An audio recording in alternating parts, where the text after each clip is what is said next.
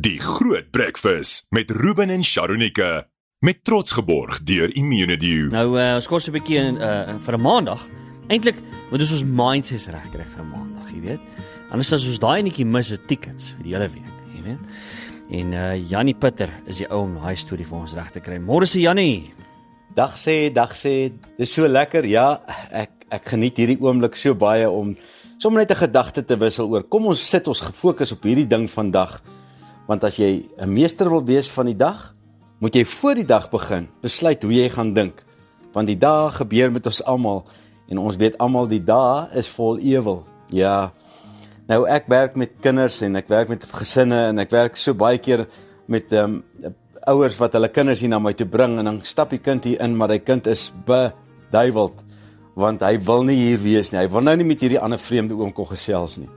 En dan kom die ouers hier in en al wat hulle in gedagte het is die beste vir hulle kind. Dan vra ek altyd die vraag: hoe kan 'n mens vir iemand iets gee wat hy nie wil hê nie? En die antwoord is dis onmoontlik. Ek wil nou vanoggend vra, is daar enige voordeel in rebellie? Dit beteken wanneer mens gesag het oor jou om daar teen te staan. Rebellie het geen voordeel nie. Rebellie maak jou siek van binnekant af.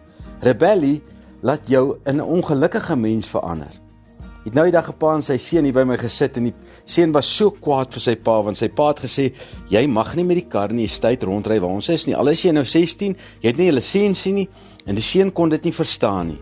En ek vra toe vir die seun, imagine jy sê jou pa moet jou toelaat en hy laat jou toe en jy ry iemand raak en vir die res van jou lewe mag jy nooit weer 'n lisensie kry nie en jy het 'n rekord teen jou.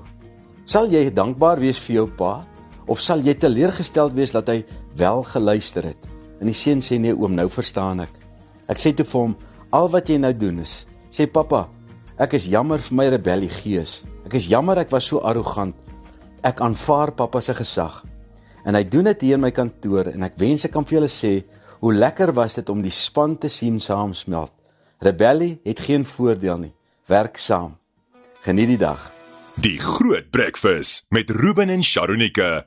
Met trots geborg deur Immunity.